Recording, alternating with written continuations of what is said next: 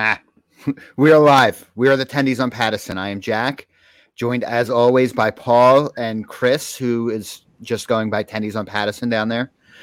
um, we're normally here to talk Flyers hockey. We're obviously going to get to that, but there's not much action in regard to Flyers world.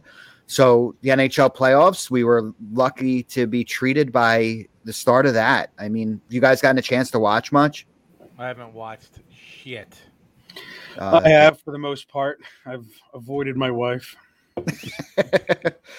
You're missing out, Chris. I mean, playoff hockey is fantastic. Yeah, it's not a matter of that I'm doing it on purpose. I just are. I just been so just so goddamn busy. Yeah, Casing that Wi-Fi, baby. Yeah. No, I sit there and we said this before. Playoff hockey is the best. Playoff overtime hockey is the best, especially when your team's not in the overtime hockey game. It is weirdly more enjoyable because you're not like your asshole's not puckered. You're not at the edge of your seat. You're just sitting back and enjoying the hatred, the absolute visceral hate between two teams. It's awesome. Can't beat it. And we've been treated to a fair amount of overtime of bonus hockey each game. We've had more than I remember in like a first round. Well, we were a breakaway goal by Braden Point away from having the first four playoff games go to overtime. Freaking and that extra heat, right? Like it's nice when you get playoff division, like inside division games. The fact that that's all it is, and that's all they've seen all season. All of a sudden, we have that with everybody. Like everybody's playing with an extra chip. It's been really, really entertaining to see it. Just how physical it's been. Yeah, I also think it's strange, but good. I think it's a good thing right now. The fact that you don't know like how the conference finals or the Final Four, because there is no conferences this year, how the Final Four is going to match up. So they haven't quite decided that yet because I think they're waiting on Canada and their rules and everything to play out. Even though I think the Canadians are supposed to have like 3,000 fans or 2,000 fans for Game 6 if they make it that far. Yeah, they're not like America. They're like, nah, you guys still can't come. Dude, Canada's been like in lockdown. Really strict. Yeah, really strict. Now here's the thing. Do you think the aggressiveness and the hits and everything, you think it has anything to do with, not that COVID's going away, but like not so much fear of hitting someone as opposed to last season where, I don't think there was. I don't think there. Maybe in the bubble there probably was, but right. The bubble was so weird because they're all living together, which sort of eliminates the hatred part of it. Yeah, you never really got mad watching the Flyers and the Islanders. Like you never like I hate that dude. Like it was so messed up last year. I mean, the fans have a lot to do with it. The fact that there's fans at games, except for Canada, helps a lot. I mean, it also helps from my enjoyment level too. Just hearing the place go nuts, even at whether it's positive or negative for their team, it's just brings that element back, which makes it so much more enjoyable. And every player will tell you they feed on that, and that helps momentum. When a team gets momentum and you hear the fans, get behind you, that helps. That helps continue the momentum. And you didn't have a lot of it last year. It was weird. I mean, they got it done. All props to the NHL for getting it done, keeping the players safe. But much like this year with them being stuck in their hotels and their houses and everything, being stuck in that bubble last year, they were just fried at a certain point. But it's been awesome. So I don't think there's any of that. I don't think we had that during the season. I think once you get out there playing, you're not worrying about he might have COVID. You're not, because I mean you can't let that come into your brain. No, or you can't play like that. Or you can't play. Or it's funny you bring up like how fans, how excited they get. Now I don't know for you, one of the loudest things I've ever heard on TV, it live, was 06 Game 7, the Hurricanes versus Edmonton, when Justin Williams scored that overtime goal, or that empty net goal with like 30 seconds left to basically seal the deal. And if you go back and watch that, because I remember texting Jack last season when there was no hockey, there was nothing, and I'm watching Game 7 of this, and how loud that place was, and the camera's shaking and everything else. It's great that fans get to see this, and fans are going to get to see, luckily, I know we're talking hockey right now, but luckily Philadelphia fans get to see, the Sixers, when they start this on Sunday. I looked at buying tickets today. I didn't. Yeah. Again, I don't want to get sidetracked too much, but the loudest I can remember, the Farg FU Center, whatever we want to call it. I've been to many games, many events.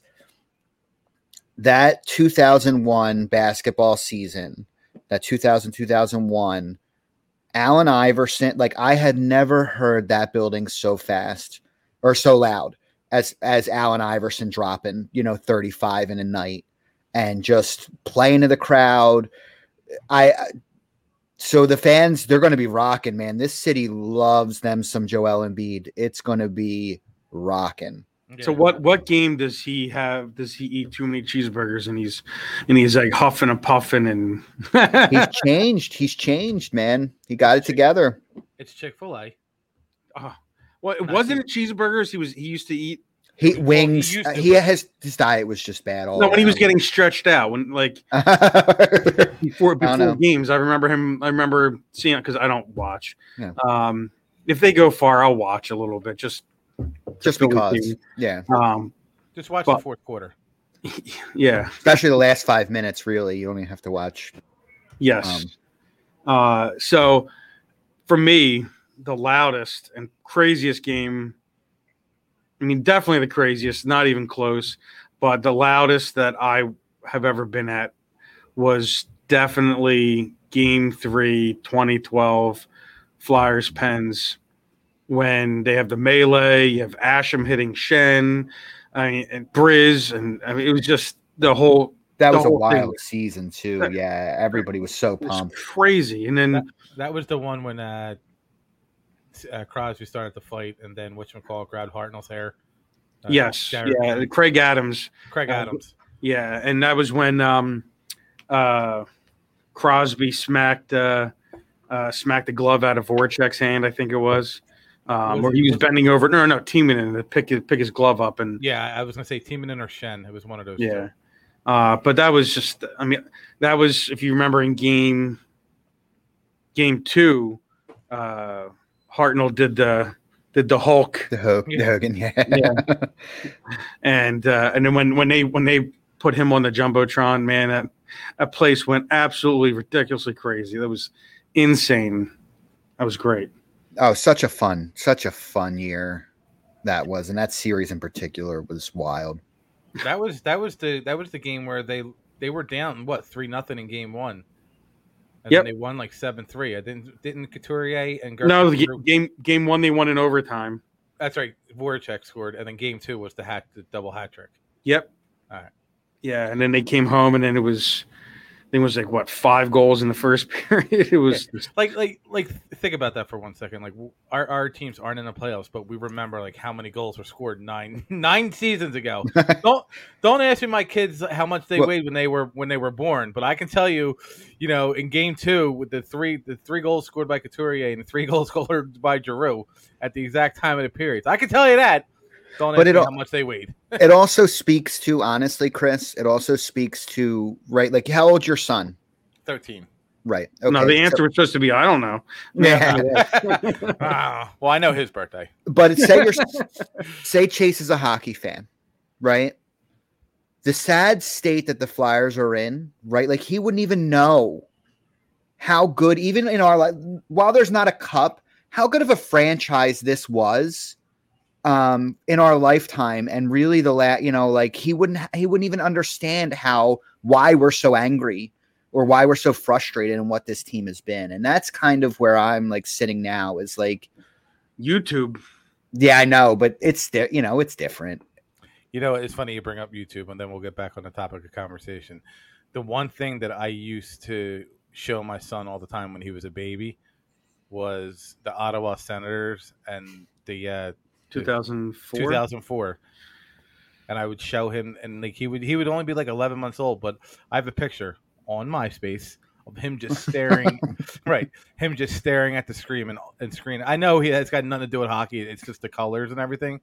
But it's such a cool picture when you realize that this kid's watching the Flyers and the Ottawa Senators get like 300 penalty minutes in 2 minutes. I remember I was at a movie. I was in the movies when that game was going on, and I'm just getting text after text after text. Like, can you believe this shit? I'm like, dude, we got to get the hell out of this schedule and get to a TV ASAP because I don't care. I don't like. I'm already out on this movie. I'm already not paying attention. So we'll come back later because at that point, movies didn't cost $50 per person. So right. Yeah, but now you get a recliner. Oh yeah, and you can get drinks at the Woodhaven one. I don't know about the rest of them. You can get yourself a $10 Jack and Coke. When they have you gone back yet? No. I may now. The last movie I saw was the Avengers Endgame, and the only reason I saw that was my buddy had free tickets and he had an extra one, and that's it. Other than that, I would have waited. I would have went on $5 Tuesday at Woodhaven to see Endgame. I'm not paying $12. Get the hell out of here. For Christmas of 19, I ended up getting I have like $150 in Fandango gift cards, and then the world shut down. Like, yeah, you can't use one. Awesome. You got $150 in movie gift cards and a 2020 planner. That was one hell of a gift. One great gift. Yeah. So I think I might go see Quiet Place too. Not to make this a movie thing, but yeah, no, that's fine. Yeah. Listen, we like Jim from The Office, so it's fine. Right. We can. He's not. R.I.P. Yeah. I've not seen it, so I just know he's been visiting theaters. Oh, has he? Yeah. I mean, obviously, like it was Miami. I saw an ad. He's an executive producer too, I think. Yeah, I think he wrote The Quiet Place, the first one. So, the Dwight Place. So, I mean, Canada's behind, obviously, because everybody's got to still play Vancouver a little bit. Does the first Canadian series start tonight? Did last night. Last night, okay. Yeah, Winnipeg. Winnipeg knocked off McDavid in Game 1. It's McDavid and Draisaitl having the playoff yips. I think McDavid had an assist. I mean, Draisaitl had an assist, but they shut McDavid down, which is crazy. It is. I mean, nobody's been able to do it all year. I mean, especially, I mean, Winnipeg's played them how many times? Already. They were. The Oilers were 7-2 against the Jets in the regular season, and it wasn't even close. But like the amount of points that McDavid, I don't think there wasn't a game that he didn't put up less than 2, and he had like 2 or 3 4-point games. I mean, you score 100. What do you have? 106 points in 58 games. He had 105 points. Yeah, in 56 games. He had 72 assists. So he could have very well had 50 goals and 100 assists. Yeah, I mean, they would have played an additional the full 26 games. I get it. You play the same team over and over again, so he might have had the advantage because that can cut both ways, though. Right. Well, obviously it worked last night because they shut him down. I guess it took him 9 games to realize what his tendencies are. Well, I just think he's faster than everybody. Really, he's really good. The other thing to think about is, when you're in the middle of a condensed season like that, where you're just trying to get through, and then once everything was locked up in terms of playoffs, and then they had that semi-long break. I think it was probably the longest break of the season, which is weird because the Leafs played at night. They had a week off, which is insane.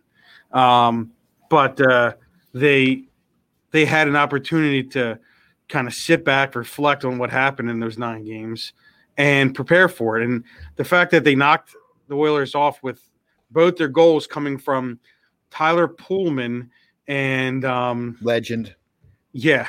Well, do you? I don't know if you remember last year, he took a shot to the face and mangled his nose. We were talking about that before we went live, but about body parts getting mangled. But and there was I think the fourth liner scored the game winner on a point shot from some guy that's played like 3 games in his career. So being able to win a game against the Oilers without your top 6, which Winnipeg's top 6 up front is very, very strong. good. Yeah, pretty strong. Not getting they focused on McDavid and just shut him down.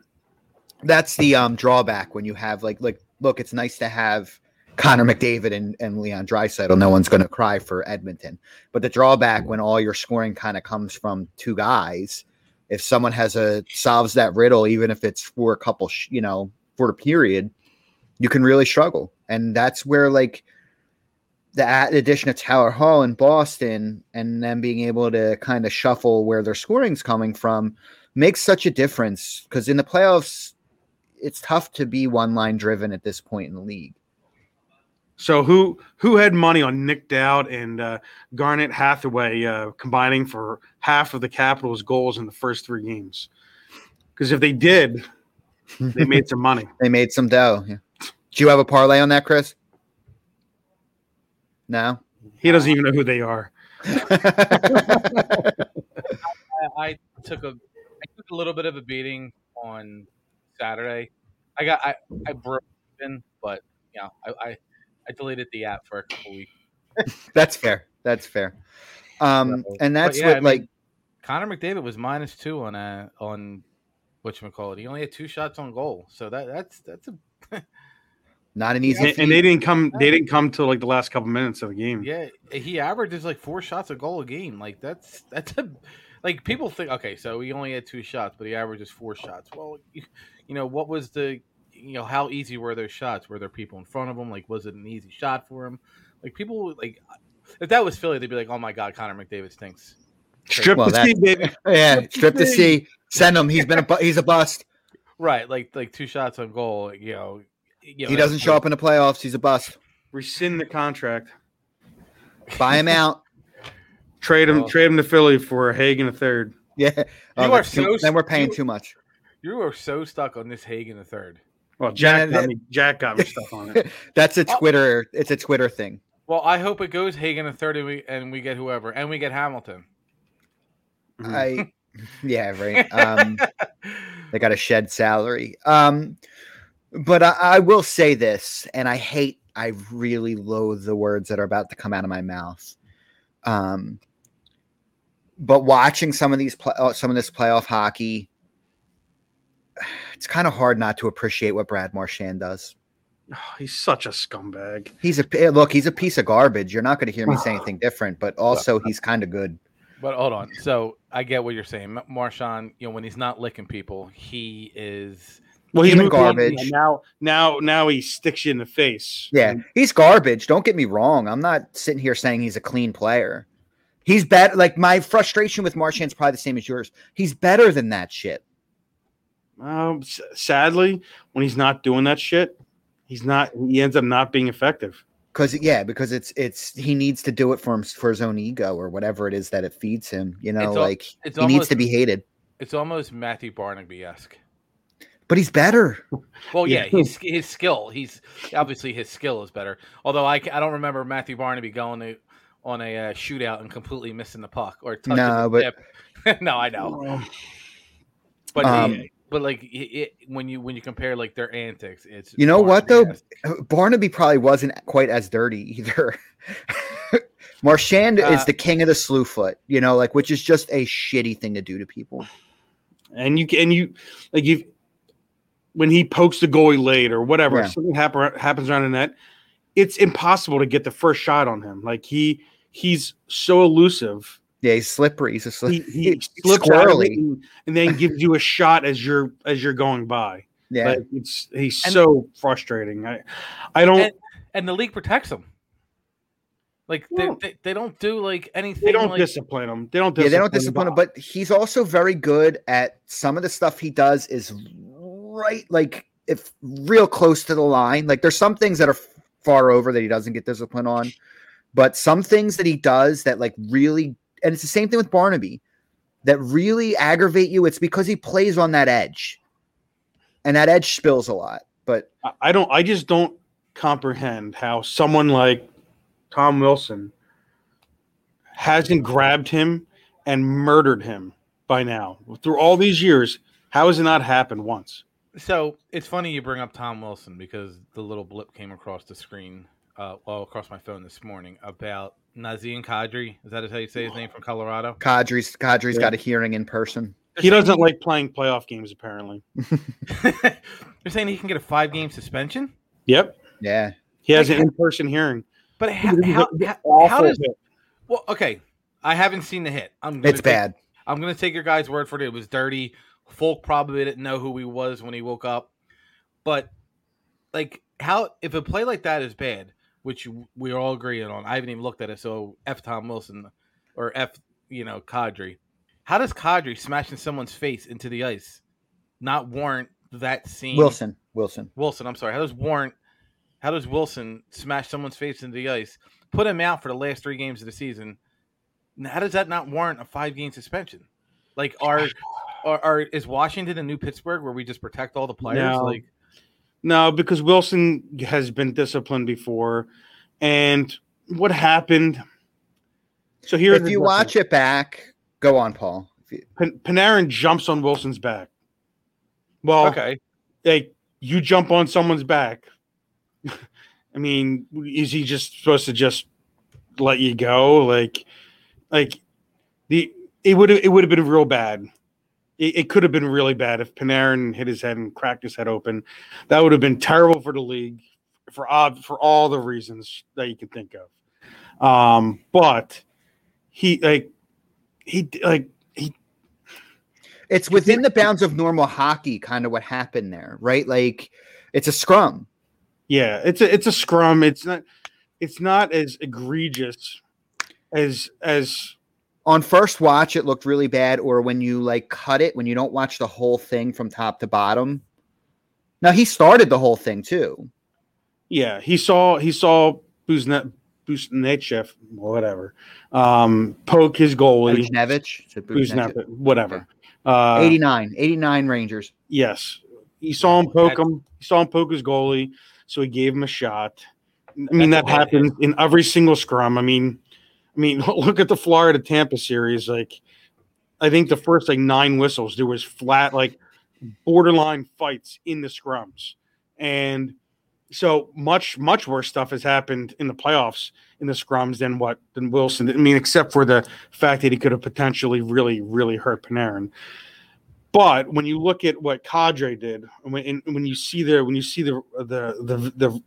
low light of it, whatever you want to call it, I'm watching it now. It's pretty bad. He definitely leads aiming for the head, shoulder right to the head. Yeah, that's this. I think this will be his third playoff suspension of more than repeat offender. Repeat offender. It's just like with football too. Like this is the exact kind of hit they don't want. If there's a couple things that are definitely going to earn you something. Go ahead, Paul. You know who he is? He's Vontaze perfect, but only in the playoffs. So, which is worse. Which is worse for your team. Yeah, and that's the whole reason why one of the other guys I coach with at TCNJ, he's from Ontario, is a big Leafs fan, and he's like, Kadri's a really good player, but when you keep doing this shit, what's the point of having it? What we talked about before, availability is an ability, and whether you're unavailable because you keep getting suspended or hurt, it doesn't matter. If you're unavailable, you're hurting the team. Yeah, that's almost that's like a Matt Cook hit. It's bad. It's bad. There's no faster way. I feel like other than if you were to two-hand someone in the head, there's no faster way to earn yourself a suspension. You target someone's head, and I mean, was it? I'm not watching it, it wasn't exactly like he was moving at a slow rate either. You know, No, and they were going fast. He got it was a pass that he took. He didn't have his head down. It wasn't Lindros. He didn't have his head down. He was shooting right on net, and he got the shot off. And kudos to him. By the way, Grubauer, if you watch the replay, watch the rebound save he makes with his paddle, which I was watching it live, and I'm like, how are they not bringing this up? The game like would have been a 1-goal game. But by the way, besides screwing his team because he got thrown out of the game, now he's going to be suspended. He could have cost them the game because he gave him a 5-minute major. They scored 1 goal on it. They should have scored a second goal. A goal on the delayed penalty. Like Grubauer, the defense had to bail him out. He could have really screwed his team over. It's funny. We're talking about these hits, and obviously, I brought up Matt Cook. I don't know if you guys remember what he did to Savard. Yep. And Savard actually sued the league, and then it was an NHL executive. I don't know who it was, but he blamed Savard for keeping his head down. Old school, man. You get some of these guys that have been around too long. Stuck in the mud. Yep. Yeah. Well, I get what you're saying, but then you have someone like Don Cherry who's faulting the NHL for not, penalizing these guys quick enough. So, but he's flipped on that. I mean, he was all old school, and he's come around to it. Yeah, Cherry goes back and forth, but it plays like you have to. This is how refs lose control of games. This is why you get a 300 penalty minute in 2004, and because whoever it was, Rob Ray. Was it Rob Ray? No. Yep. Rob Ray. Yeah, Rob Ray's. That's a tough guy. Elbow Donald Brashear straight in the temple, and then Brashear snapped. Like stuff like that. Like that's a heavyweight. That's a heavyweight battle right there. And then you go back to the 2012 game. Like James Neal should have been kicked out of that game. They gave him a 10-minute major, and you wouldn't have had Wayne Simmons cross the ice with no official and start cross-checking them. Like it's plays like that fans get mad at officials because you're not doing enough to control the game. And now the NHL has to look in this and be like, dude, you got to get a 5-game suspension, Kadri. It's your third offense. You clearly you like to have the summers off, so we're just going to give you the 5-game suspension. Hopefully your team plays another 5 games. If not, see you next season. To your point, Chris, if they don't get it under control, and look, hockey is such a fast game. It is hard sometimes. I'm not going to stick up for the Zebras fully, but it is hard sometimes to be right on, but on top of that, if hockey, like the league, again, now it's going to be on ESPN, owned by Disney. They've been trying to limit how many fights happen. Well, the easiest way is to make sure you're policing the game and making sure the players don't have to police the game. Right. And that's like, that's more or less how all sports are. Is like you have to control the game as a ref. You don't put the game in your hands, but you have to control it. You can't let, so-and-so with the continually slashes across, the arm, the leg, the glove, you're eventually going to turn around and you're going to swing your stick at someone. I just feel like, or it ends up as being a board, or it ends up as, like you go out there and you hit someone so hard just to get back at them, not an intent to injure, but you just hit them and they. There's some intent there. Yeah. No, I'm saying like you don't. You really think I could be wrong? Do you think players go in intent to board someone and like snap their head and shoulder back? No, not. I think that there's a frustration that happens. Right, and that's what I'm saying is like there's an intent to cause pain, not not necessarily. Yeah, right. Not to injure. Like, I mean, what league was it that banned hits for this past season? OHL, but that was because of COVID. It was because Well, that's what I'm saying. Was it? It was one of OHL or CHL or Q. But I'm like that's what I feel. Well, I know it's because of COVID, but you feel like almost sometimes the league wants to go in that direction, and you can't. Well, you can't obviously, but sometimes they think about it. It's something that's always brought up to the board. They got to just be better at their job, plain and simple. And I'm far from an NHL official. They got a hard enough job skating up and down the ice, with these guys. So, Paul, since we're talking penalties, like one of the rules that they keep that Chris is bringing up, rules they keep bringing up every year, is basically tied around power plays. So one of the ideas that they have in order, is to take away icing So you can't just ice it down. And another one that they talk about is it's 2 minutes. Doesn't matter how many goals get scored. It's 2 minutes. But what if you're I always thought, I'm going to, because I'm going to sign off. I always thought if you score in a power Drop a play, bomb and then leave. like if you score on a power play, on a 2 minute regular power play, you should continually have the power play going. But if you give up a shorthanded goal, their power play is over. It can't be too. It can't be. It can't be. It can't be too gimmicky. It can't be too gimmicky. Well, it's already gimmicky enough. I guess I could be on board for keeping the 2 minute power play. The whole icing. Those are the two ones that come up frequently in the every offseason. They actually did that in youth hockey from Pee Wee, so 12 and under. They actually USA Hockey instituted that 2 years ago. A test case. And I get the premise. They don't want kids. They want to force kids to make passes and leave the zone. That's the whole premise behind it, which I understand. I get. But you can also do that in practice. You can make them in practice. They can't chip the puck out. You can't leave the zone without possession of the puck, or while making a pass. Like you have to be making the pass in the zone to a guy leaving the zone. But so I get it from youth hockey perspective. But while you're playing NHL level, I just like. So here's the thing. You're blocking. I think it's an injury risk, too, because you got guys laying their bodies on the line, and then they can't ice it because I don't know how you're going to get a change.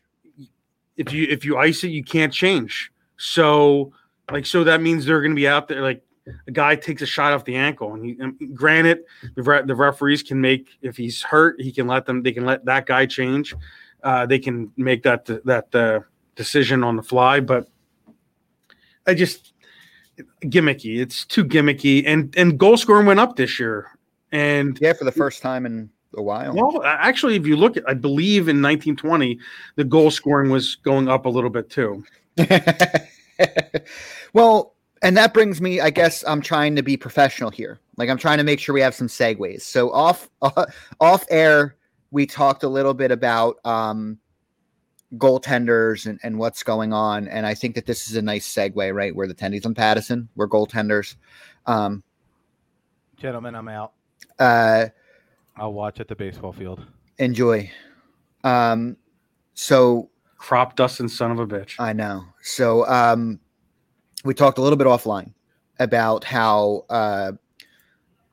goaltending it's elite. Everybody, even the guys that like you consider maybe a notch below, like all goaltending in the NHL right now, there isn't a guy that you consider just like a sieve. But on top of that, like they're doing this because goaltending these ideas come out because goaltending has gotten so good. They want to increase it, but they don't want to keep messing with pads. Yeah, is what it sounds like to me. Yeah, no, without a doubt. I mean, you can't mess with the pads. They've done it enough. They've done it enough. Like what they've done, limiting the size, making sure it doesn't go too big.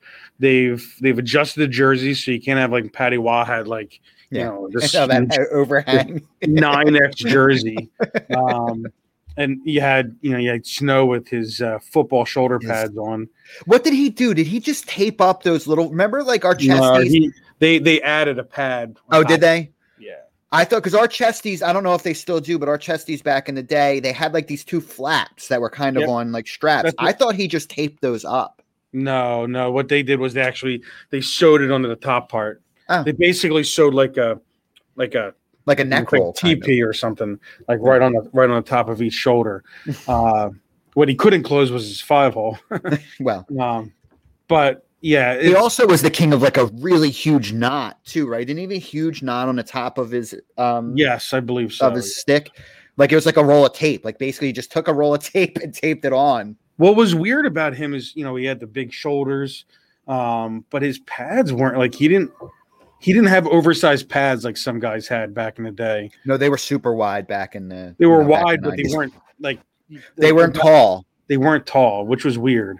Well, like I look at my leg pads. I had them out, and I'll give a little plug. There's a company called Secondhand. What's it called? Oh, God damn it. I'm not going to get their name.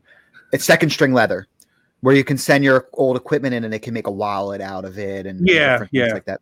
So I had my pads out to look at them. And just when I held them up to my leg compared to the way the pads are now, like my pads didn't come very far up into my thigh at all. Now they come up almost to your groin. Yeah. Yeah. No, the pure butterfly pads too. So I'm going to, my friend Mike just sent this to me. The Hurricanes had this on the Jumbotron. I don't know what game it's from, but let me see if it's not quite clear. But not clear enough. Yeah, it looks like a Venn diagram, but I can't read it. Yeah, so basically it's two circles. One says Nashville, the other one says the Titanic, and in the middle where the two circles intertwine. Looks good until they hit the ice. That's fantastic. That's fantastic. The Canes media. They're fantastic. Awesome. They did a lot of things to try and be very friendly to the fans. You know, like they've done a good job. Yeah, and Don Cherry with his, he's an idiot. You can't do anything under the game. Like, come on. And then good for them, they immediately remember he called bunch of jerks. Yeah, bunch of jerks, right? I'm like, just have fun. Like, it's supposed to be a fun game, and like, it's business, and just it's not quite as bad as baseball with their unwritten rules, but yeah, come on, you old heads. Yeah, well, I mean, and it's just a different game now. Like it's a more fun game. Like I feel like it's not quite there because everybody's so structured, but like they do have the chance to be way more creative than what was going on in like the late 90s, early 2000s, where like maybe it wasn't quite as structured, but the clutch and grab didn't really give for much creative play. No, there was I think it was on Solani's birthday or his number retirement or his Hall of Fame induction. I forget what it was.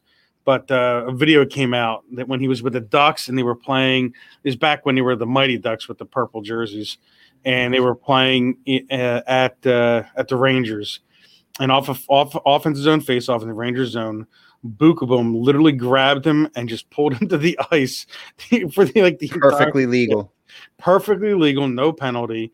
Right now, like Bukaboom would have got like thrown out of the league for that. Yeah, it's just different, like, and I feel like we should.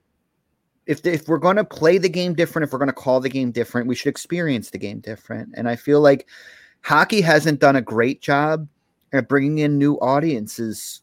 Like they've done better jobs at different stretches, and you can't bring in a new audience or like if you're just going to have a dry experience. Like the game is excellent, but you got to have the other stuff, like the before game, the after game, between periods. You got to have stuff that's engaging for the people that actually pay the money. You know what has begun to annoy me are the people that criticize the Flyers because of gritty. I heard Glenn Mack now on WIP, one of the few times I've actually listened to WIP, the other day when he was subbing in for Angelo, I guess, and he was saying how the Flyers are a joke, and they just brought gritty in to distract the fans from what's on the ice. Like, no mascots can distract me from how good or bad my team is. Like, that being said, I can fully enjoy gritty, and they're trying to make it more of a kid-friendly thing. Now, I know gritty isn't like the Fanatic, but like my 3-year-old niece, she loves gritty. And these things aren't mutually exclusive, right? Like, it's not like we can win or have gritty. Yeah. Yep. Like so if they brought him in 97 or during the Lindros era, it would have been okay. Like, no, it would have been worse. It would have been like, why do we, like they're the same people that cry about Kate Smith. They're the same people that cry about stuff that, go cry somewhere else. Why is the Fanatic okay? Because it's not new. Yeah, it's not new. I just hate that. Like, they're not. I mean, as in terms of the Flyers as a whole, yes, they're like gritty. Besides the fan experience, they wanted to make some money. Now they had no clue how popular gritty was going to be right off the bat. Like the first 24 hours.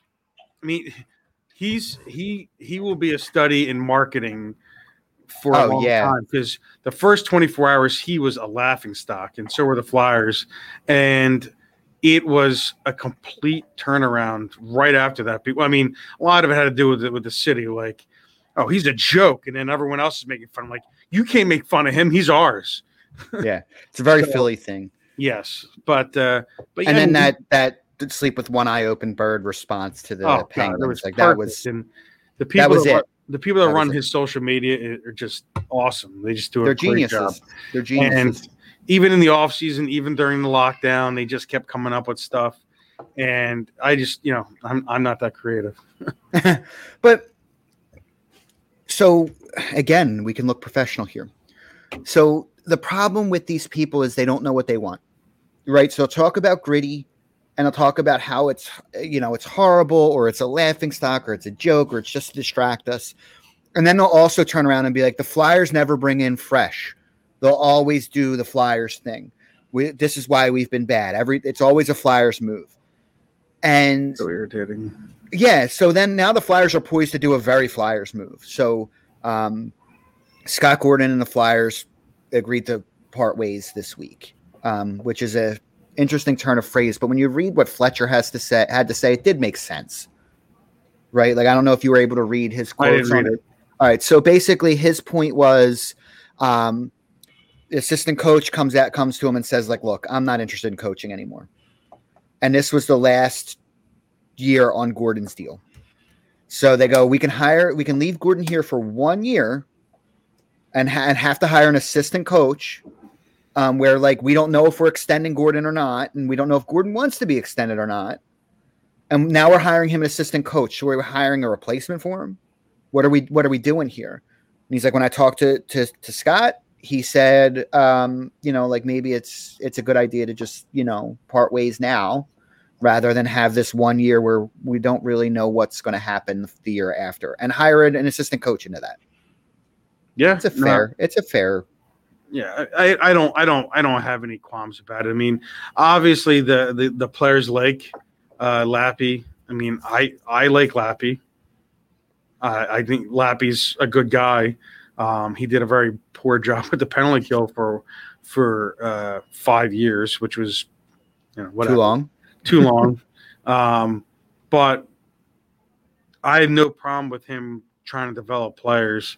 And when you look at so Bill Barber, former Flyer, coach of the Phantoms, won a Calder Cup, won a Jack Adams Award as a Flyers coach, got thrown under the bus by his players, never coached again, which was a shame. It's really a shame what happened. Yeah. Very similar to basically to Boa. Very similar trajectory to Larry Boa there. Yeah.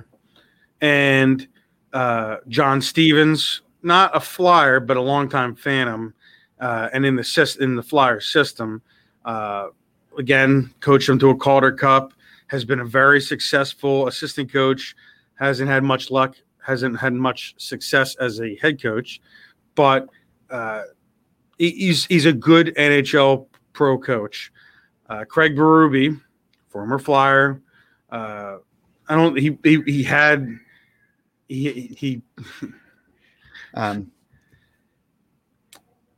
he had to go coach or had to go watch kids baseball. Yeah. So he cropped us at us with a question and left. Yeah, he dropped a question bomb and ran out. He's got a child's baseball game to go to.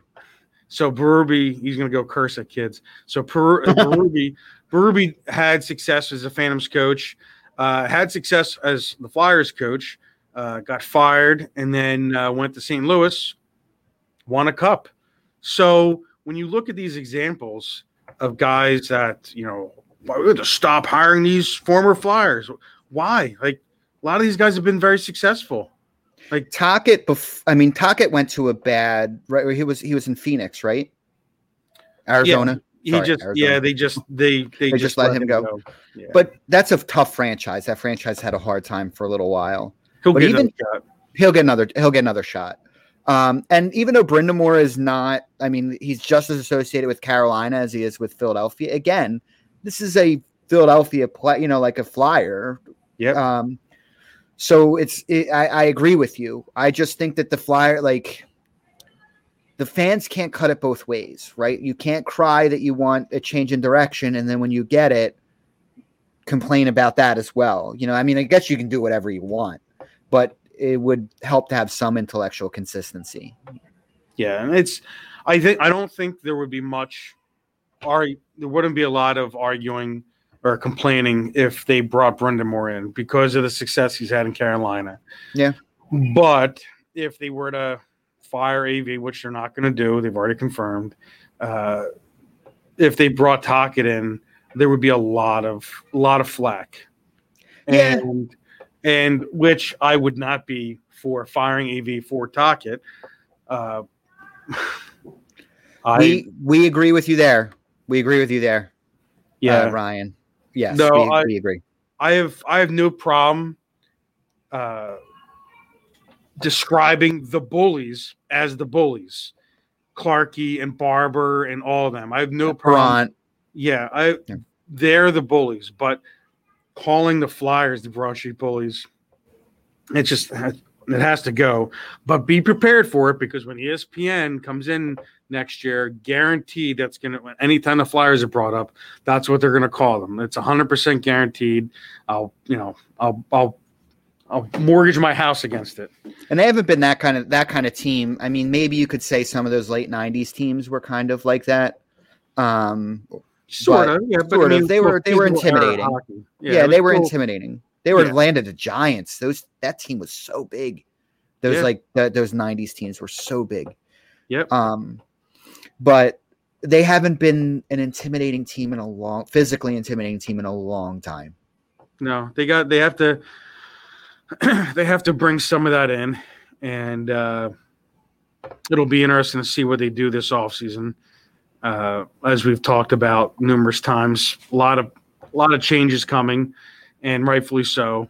But one thing of interesting note that came out this week was that Patrick changed his agent for the third time in 4 years, I think. Yeah, and it came out that the agent told the Flyers that he would like a fresh start, which that might be better for both parties. Which prompted some online, hatred on Flyers Twitter, which is nauseating. But I understand it, but Flyers can't just let him go. You gotta either trade him with his rights, or he's part of a trade within a bigger package. You're not just gonna trade him. No, I think that I think that he will be part of some package to bring in some play. We don't know what the market's going to look like for teams looking to move players. But I do think he's an interesting, because he plays center. Center's an important position. He has a number 2 pick. Yeah, he's right. He has a name. You look at his injuries, you say maybe he just, got a rough start. Maybe there's still something to mind here, but you're not going to trade him for, I don't know, pick. You're not going to trade Patrick for Eichel, two former number 2 picks. That's not going to be what happens. He would be part of a trade for a big name where the risk is low on both sides, I guess, is moving Patrick. I think just like the trade deadline this year, I think you're going to see a lot more 3-team deals. Yep. It wouldn't surprise me if he was part of something to go to the 3rd team for them to give up the whatever pick, and cap room or whatever. So it wouldn't surprise me if he was part of that. Last offseason, I actually thought he might end up getting a team like Ottawa that needs to get to the cap floor might be in, before they signed his 1-year deal, where it's an interest for a team like that that's still in a rebuild. That might need to take on some salary. I don't know what shape they're going to be in next season. They're still very young. It's an interesting player for a team like that. So I wouldn't be surprised that you bring up a 3-way trade to see something like that, him go to a team that's looking to I actually think a team retool.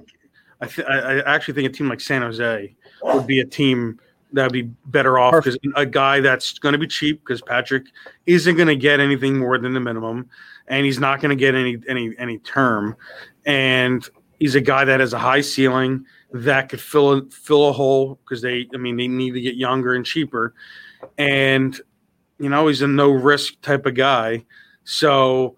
That wouldn't surprise me. A team like Ottawa, they need to bring vets in. Besides the salary cap and everything like that, which I don't think they're probably not in a bad situation, but they need to bring established players in to help groom those younger players because they weren't that far off. I mean, if you they look pretty good. They competed a lot. You take out the first 15 games, they were pretty competitive. It's going to be interesting for them because Stützle looks like he's going to be a nice player. They have a lot of good young players. Yeah. They just don't have their issues on the back. I mean, a lot of teams' issues is on the back end. Yep. And that's really the difference between the goods and the not so goods and then the bads is issues on the blue line. That's just the reality. Like I think at this point, like we said with goaltender, I'm not going to say goaltending doesn't matter. But right now, what you would probably say is you want elite defenders and a good goaltender, not a bad one. But you don't need an elite goaltender because if you can limit those chances, it's much. They have Matt Murray, man. yeah, right. He's bad. What a fall from grace. But along those lines, now that we're talking a little bit about off season and moves and what we're looking at, and Patrick, right? So I will say this with Nolan Patrick asking for a fresh start, perfectly fine. I don't really take it or leave it. He's probably going to be a low end bottom six center right now on at least on this team. What's annoying a little bit, like I don't mind him. I'm not angry. I could care less. Couldn't care less. Anyway, the idea though is that like this team, I don't know what happened behind closed doors. I don't know what was said to him through his migraine stuff. I don't know how, how he was treated, if there's an issue with his teammates, which doesn't seem like it. They all speak fairly highly of him, at least in public. It is a little annoying to have someone who's contributed so little to want out too. Like I get wanting a fresh start, but it's also like, well, if you remember last season, even before the shutdown, the Flyers were not thrilled that he still was not available. Because if you remember, even for the bubble, there was talk that he might come back. Yeah, he might be available for that. So I know there was some issues there, and he may not be happy with that. And maybe the Flyers not fully understanding how bad it is. Maybe them not thinking he was as bad as he was letting on. We don't know the full story, never will, but it just seems like there's definitely some bad blood there, some resentment, and it's management, and I guarantee AV is part of that, and that probably is part of his wanting out. But it'll be interesting. It'll be very interesting to see what happens with him. But he's also taken up a spot that, you've got Frost coming back from injury, right? They see Frost as the center, and they see a guy that will produce more than Patrick. Even if Patrick comes back next year as a Flyer and produces, odds are Frost will produce more just because of where they are. Frost in their development. Yeah, in their development. Frost isn't coming back from, migraine issues or any sort of head issues. His was a wrist, right? No, it was wrist a shoulder. Okay. Yeah. And along those lines, Paul, I don't mean to cut you off because I think we're going to hit the same point, and then I'll get out of your way. Along those same lines where Frost may have more upside at this point in their careers. The other part is that it's not like the issues that we see weren't present in his scouting report for Nolan Patrick. This is a long time issue. Yeah, he was it said in a scouting report that he skates very carefree, and Carey Price used to get bashed for this too, where it looks like he doesn't care because he's not like, skating and freaking out and like just very, how do I put it? Not exuberant, outlandish. I don't exactly know how to describe He's it. not like Rudy Rudiger, where he's giving you Stanley Cup Game 7 every time his skates hit the ice, right? Like that's. I guess you call it patient. He's a very patient player, and he's not a guy that's going to force the game. And this year, especially coming off head injuries, he definitely didn't force the game. He didn't. There were maybe a handful of times where we saw maybe force the issue, especially physically, but for the most part, he kept to the outside. But it's not like he's not trying. Like people That's ridiculous. Yeah, that's ridiculous. Because if he wasn't trying, he would not have played as much as he did this year. If he's that good with not trying, God. Right? Like, but I guess what I took away from it though is like there is an amount of like guys can look effortless when they're still, like effortless, yeah. But there is some concern a little bit with, I don't know. I feel like when you play center, right? Like it's the second, it's up there with one of the most important positions on the ice. You have to be to a certain degree as good off the puck as you do on. Yep. And I think that when you're watching a player that looks the way he does, and again, I'm not in his skates. I'm not going to sit here and say he's not trying enough. I'm not in his brain either. He's not tenacious enough. Yeah, but there are some concerns about that off the puck play, right? Like, so I'm not comparing the two. Don't think I'm comparing these two players. I would never do it. They're not in the same league. But that's what makes a guy like Crosby so great, is because off the puck, he's better, probably almost better than he is on, right? And that's sometimes the difference when you get to this level and you want to play top six, is that off the puck play. Anybody can be inspired or skating hard when they have the puck, but you need to be just as good off the puck, especially at center. Wings can get away with floating, floating a little bit. Yeah, no, without a doubt, both offensively in terms of setting yourself up for success by being in position, like Crosby's goal in Game 1, where he was on the defenseman, he just stuck his hand out to deflect the puck in, and like that's stupid. Like it's a shame he's in Pittsburgh. It's a shame he's not more likable because he's just so good. But I will say, I hear as a teammate, he's like one of the most awesome people, which I hate. Yeah, which I hate to say, but I mean, there's a reason why he's in a conversation as being possibly, like one of the best Penguins of all time when you're talking about a Mario Lemieux being there, or Yags being there. But I don't want to come off word that we're talking about they're in the same league. It's just pointing out that like when you look around at what separates players when you get to these elite levels, so much of it is what you do when you're not in control. Yep. Yeah, you need to put yourself in positions to succeed. And, he hasn't done that. I think even though he was a -30 this year, I don't think he's that bad defensively. But again, like, especially on the defensive end, it comes to tenacity is a big thing. And you need to want to do it. Like, the joy is playing offense, but defensively, if you're going to be good defensively, you have to want to do it. And certain guys have that, certain guys don't. Obviously, like a guy like Patrick Laine wants nothing to do with it. He's good enough goals. Plus, he plays wing. You can get a little bit more away from it when you play wing. Yeah, no, and guy like Ovechkin, you can outscore your liabilities and mistakes. He hasn't been able to, and I think we also forget just how good he was before he went out with. And he lost, almost 2 years of development.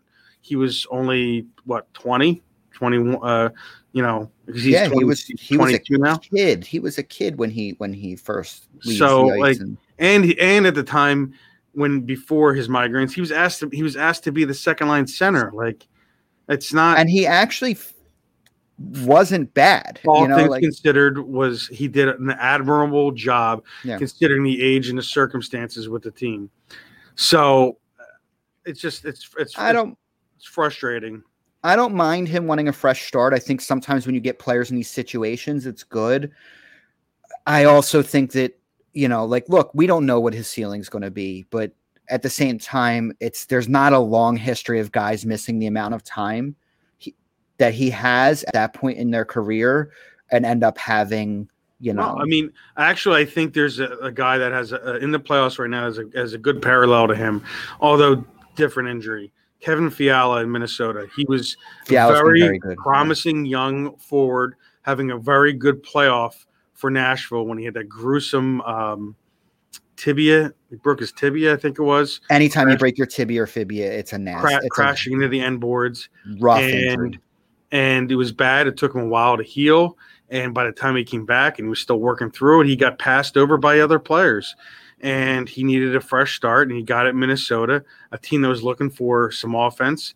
And he had the ability to just go and play and not have to worry about any of that stuff. And he's, Minnesota, he's better for it, and so is Minnesota. And, I'd be fine with him having a resurrection somewhere. I don't, what do I want to watch? Good hockey. Yeah. No, I don't hold a grudge against him. But I feel like the people of the city do. Like, maybe that's what we do. We hold grudges with. I'm no one to talk. I have a tendency to hold grudges against people that. But it's only certain players that I'm watching play. Will I hold a grudge? Right. Like Crosby. Crosby's the guy I'll hold a grudge against. Well, I mean, I have to be honest with you, and then we'll start wrapping up. But I hold a grudge against Crosby, probably for different but similar reasons. Part of why I hold against, I feel the same thing I said about Marchand. He's better than some of the bullshit he pulls. So the bullshit looks so much worse. On another track, he makes the Penguins being so good for so long and the Flyers being middling for so long, it's made it really tough to be a freaking hockey fan. It's also the way the Penguins got him. They were just gifted him, and it's just I don't like that. I don't like the way that all went down, and the NHL just gifted them a generational player. Well, and this is what, because we had our own tank here in Philly. I'm wearing my Sixers hat, right? We had our own tank here, but the reality is when a team when a league decides it's going to go into a lottery system to avoid those things, well, you can't undo what's already been done, right? So now everybody else has to adjust when it's you can't undo those things, and so when you decide you're going to go worst to first for a while, and then you institute a lottery, and then a cap comes on. If you look up and down, the teams that have been good for the most part, they haven't shuffled all that much, other than Vegas. Obviously, they haven't really shuffled all that much since the cap was instituted in 2006. The teams that have been in the middle for the most part have kind of been in the middle. The teams that have been good, and sometimes it might take a long time for everything to balance out a bit, because you're still dealing with the pre of those rules, Well, it also came down to teams not learning and realizing that you can't just continuously trade away assets and give out awful contracts, you're just going to be stuck in purgatory. And because if you trade away the assets and you don't develop, you turn into what the Flyers were stuck in. Carolina was stuck. I mean, they won their cup, and they were competitive for the next couple of years. They made the conference. They went on a crazy run in 2009, made the conference finals, Yeah, but then was they it had 08? lottery picks for a couple years, right? Like, And then they were bad, and they were bad for a long time. They didn't make the playoffs until 3 years ago when they went to the or 2 years ago when they went to the conference finals, and that's at that point all those young players were finally blossoming. All those picks that they got, and for as bad as they were finally making a difference. And and then you have a team like Phoenix, which is a whole different story, but I just can't figure it Buffalo, out. Buffalo, Arizona, Buffalo, Detroit hasn't really been able to figure it out either. There are just some teams that have been stuck. Again, I think you're right. I think that there's an amount of when the cap went in, right? Because 06 is 15 years ago. It sounds longer than it is because every time you bring a GM in, you're going to give them a couple years. You're not going to turn them over every year, right? And hockey has long contracts for how low the salary cap actually is. When you start talking about signing guys to 7 years on a guaranteed deal in a salary cap league, it can, and the buyout is double, it's half the money for double the time, right? That's how it affects you. It's somewhere in that range. Yeah. It really stings if you have an executive that gives out that long contract. And how bad is Bob's contract going to look like? Oh, and it's going to look it's going to look terrible. This year that they're having, which they might end up getting bounced this round. I mean, they're down 2 games. They're going to have, that's a $10 million contract for how many years? How much term did they give? 10 and 10. 10 and 10. Too long. And I think that this flat cap for a couple years, what it's going to hopefully do is players don't want long-term right now. No. And maybe that it reorients what term looks like in hockey going forward, because it will be better for the league if they go to shorter, more. I don't care. It could be the same amount of money just for less years because I think this off season in terms of contracts will be a hair better than last year. It's going to be up to next season. So next summer is because between the amount of really good players that are going to be available, and B, it'll be after a year of hopefully hockey back to normal after Gates, the first year of the ESPN, the big TV deal. So there'll be more money coming into the NHL. So the HRR, the hockey related revenue, will be higher. will be actually higher than it was before COVID. Prior to COVID, yeah, because the ESPN deal is very friendly, which is good. That's good for the league. I just hope that we don't go back to see, I think that 7-year deals should really be reserved for really special players.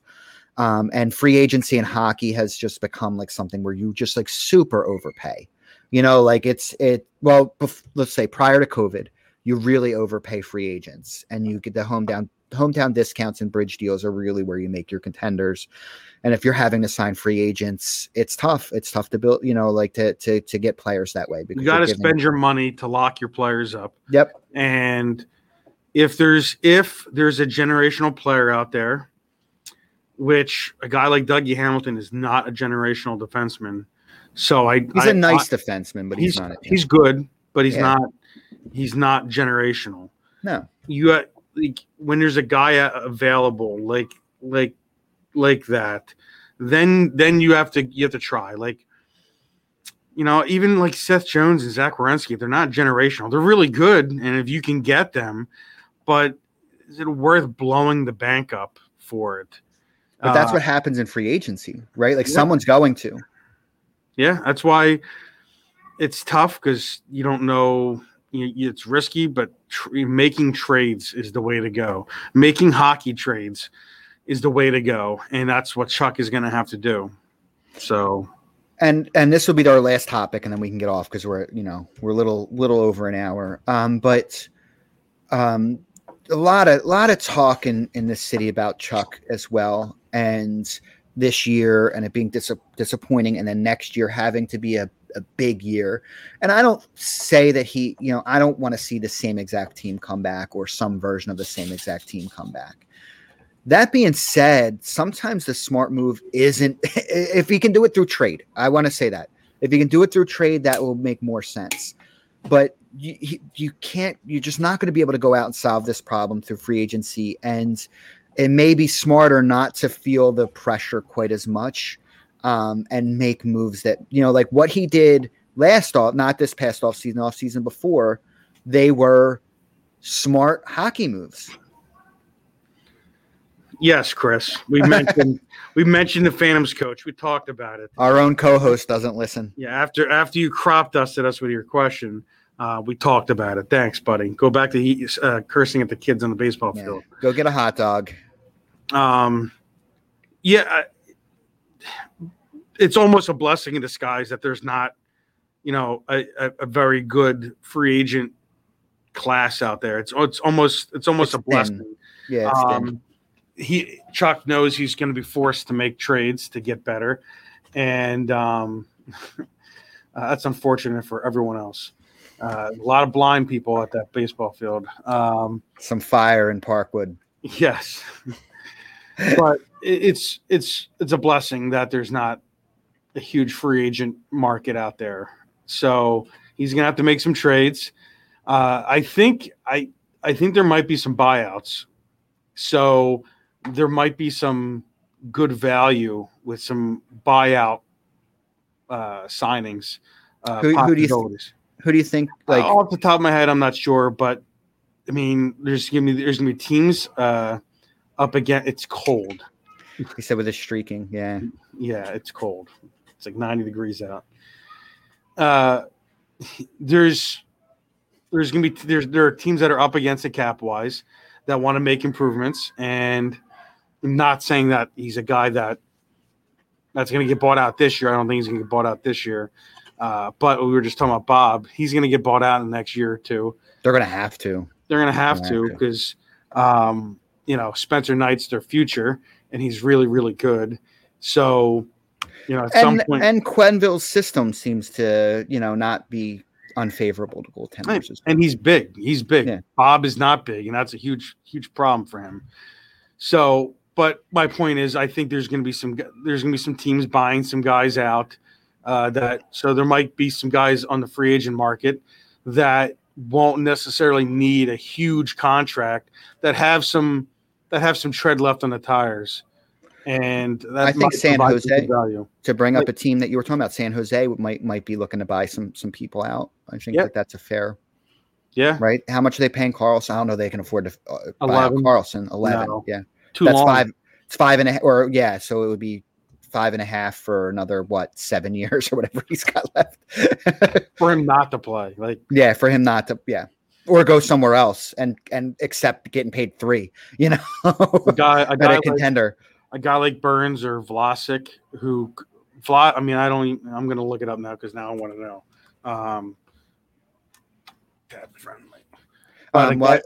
While you're doing that, I think San Jose, they're, Tampa Bay, they're right up, they're over the cap.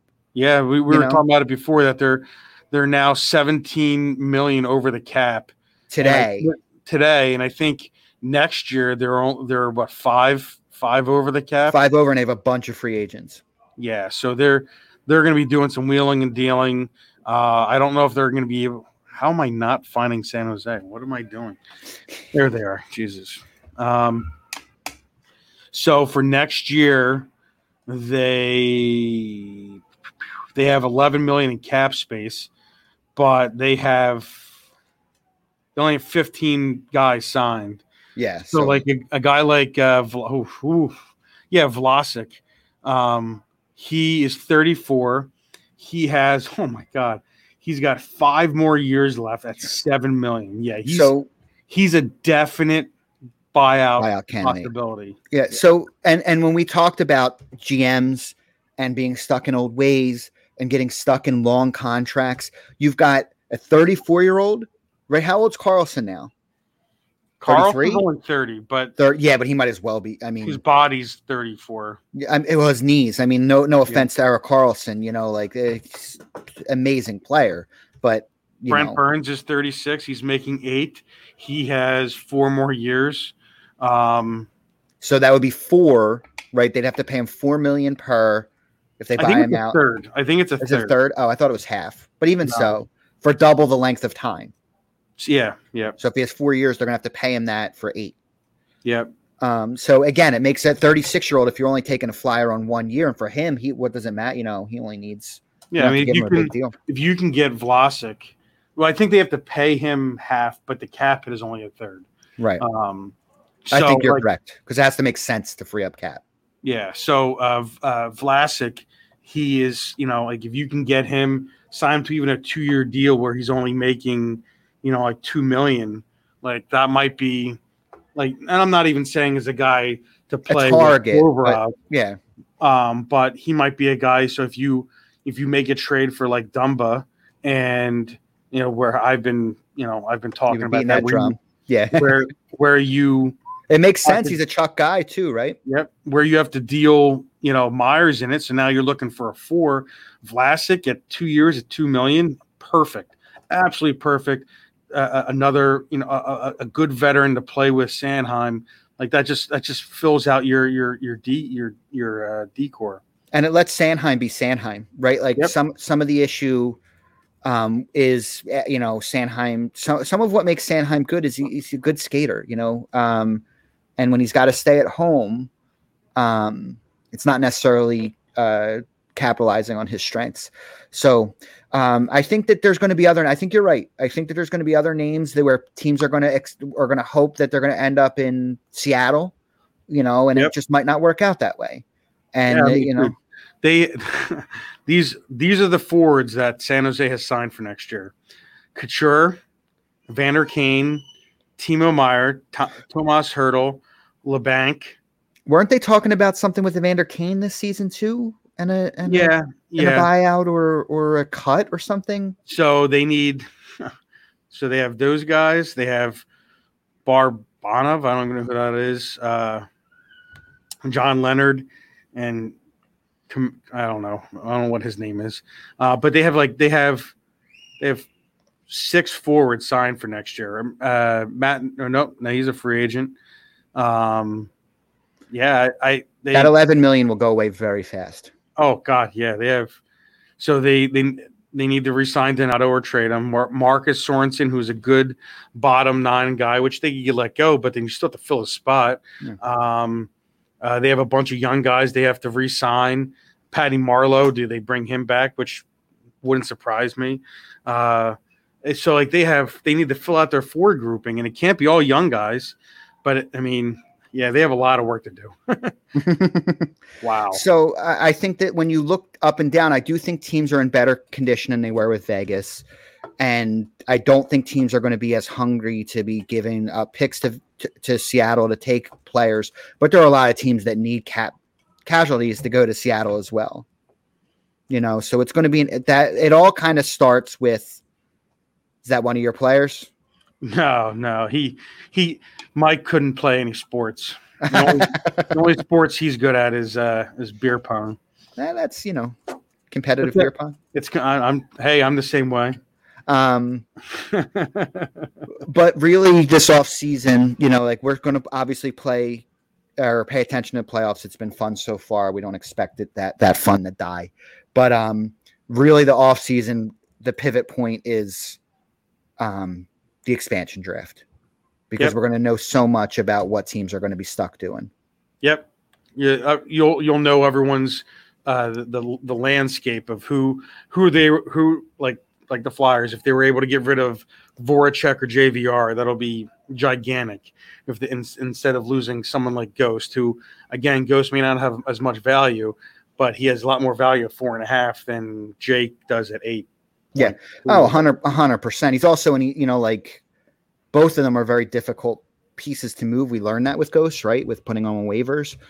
But that being said, you're on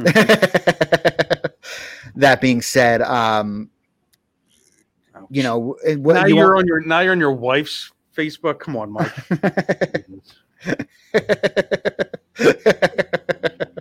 But point being is you won't really know what those moves look like until the other moves happen. And I also feel like the Flyers are in a position where they're going to make the players that they're going to make available. I don't think they're going to be giving up picks to get Seattle to entice Seattle to take certain players. Yeah, there's not going to be a lot of that this year. So on that note, I'm going to put up as we close out I'm going to put up the lineup of the shows on Phillyverse, our new home. Here at Phillyverse, we are all the shows are kind of built a little bit the same. Definitely not different, but a little bit the same. But I'm going to put them on. We are awaiting Chris's illustrious entrance also into the Sixers show, but he hosts the Diamond Club, which seems to be floating days. There's the Bald Eagle show, which is an Eagles show. That is on Wednesdays, so you missed that one yesterday. After today, you've got Tables, Ladders, and Chairs is on tonight. You've got the Broadcast on Friday, 6:30. 4for4, Football Smack Talk show on Mondays, 6 p.m. Go through, check out those shows. You go to the you go to the Facebook page, you hit like, and it will notify you when we go live. All the shows are live, nothing's taped, but you can also, if you're more of a listener, they do hit Apple Podcasts. So search for any of the shows that you might like.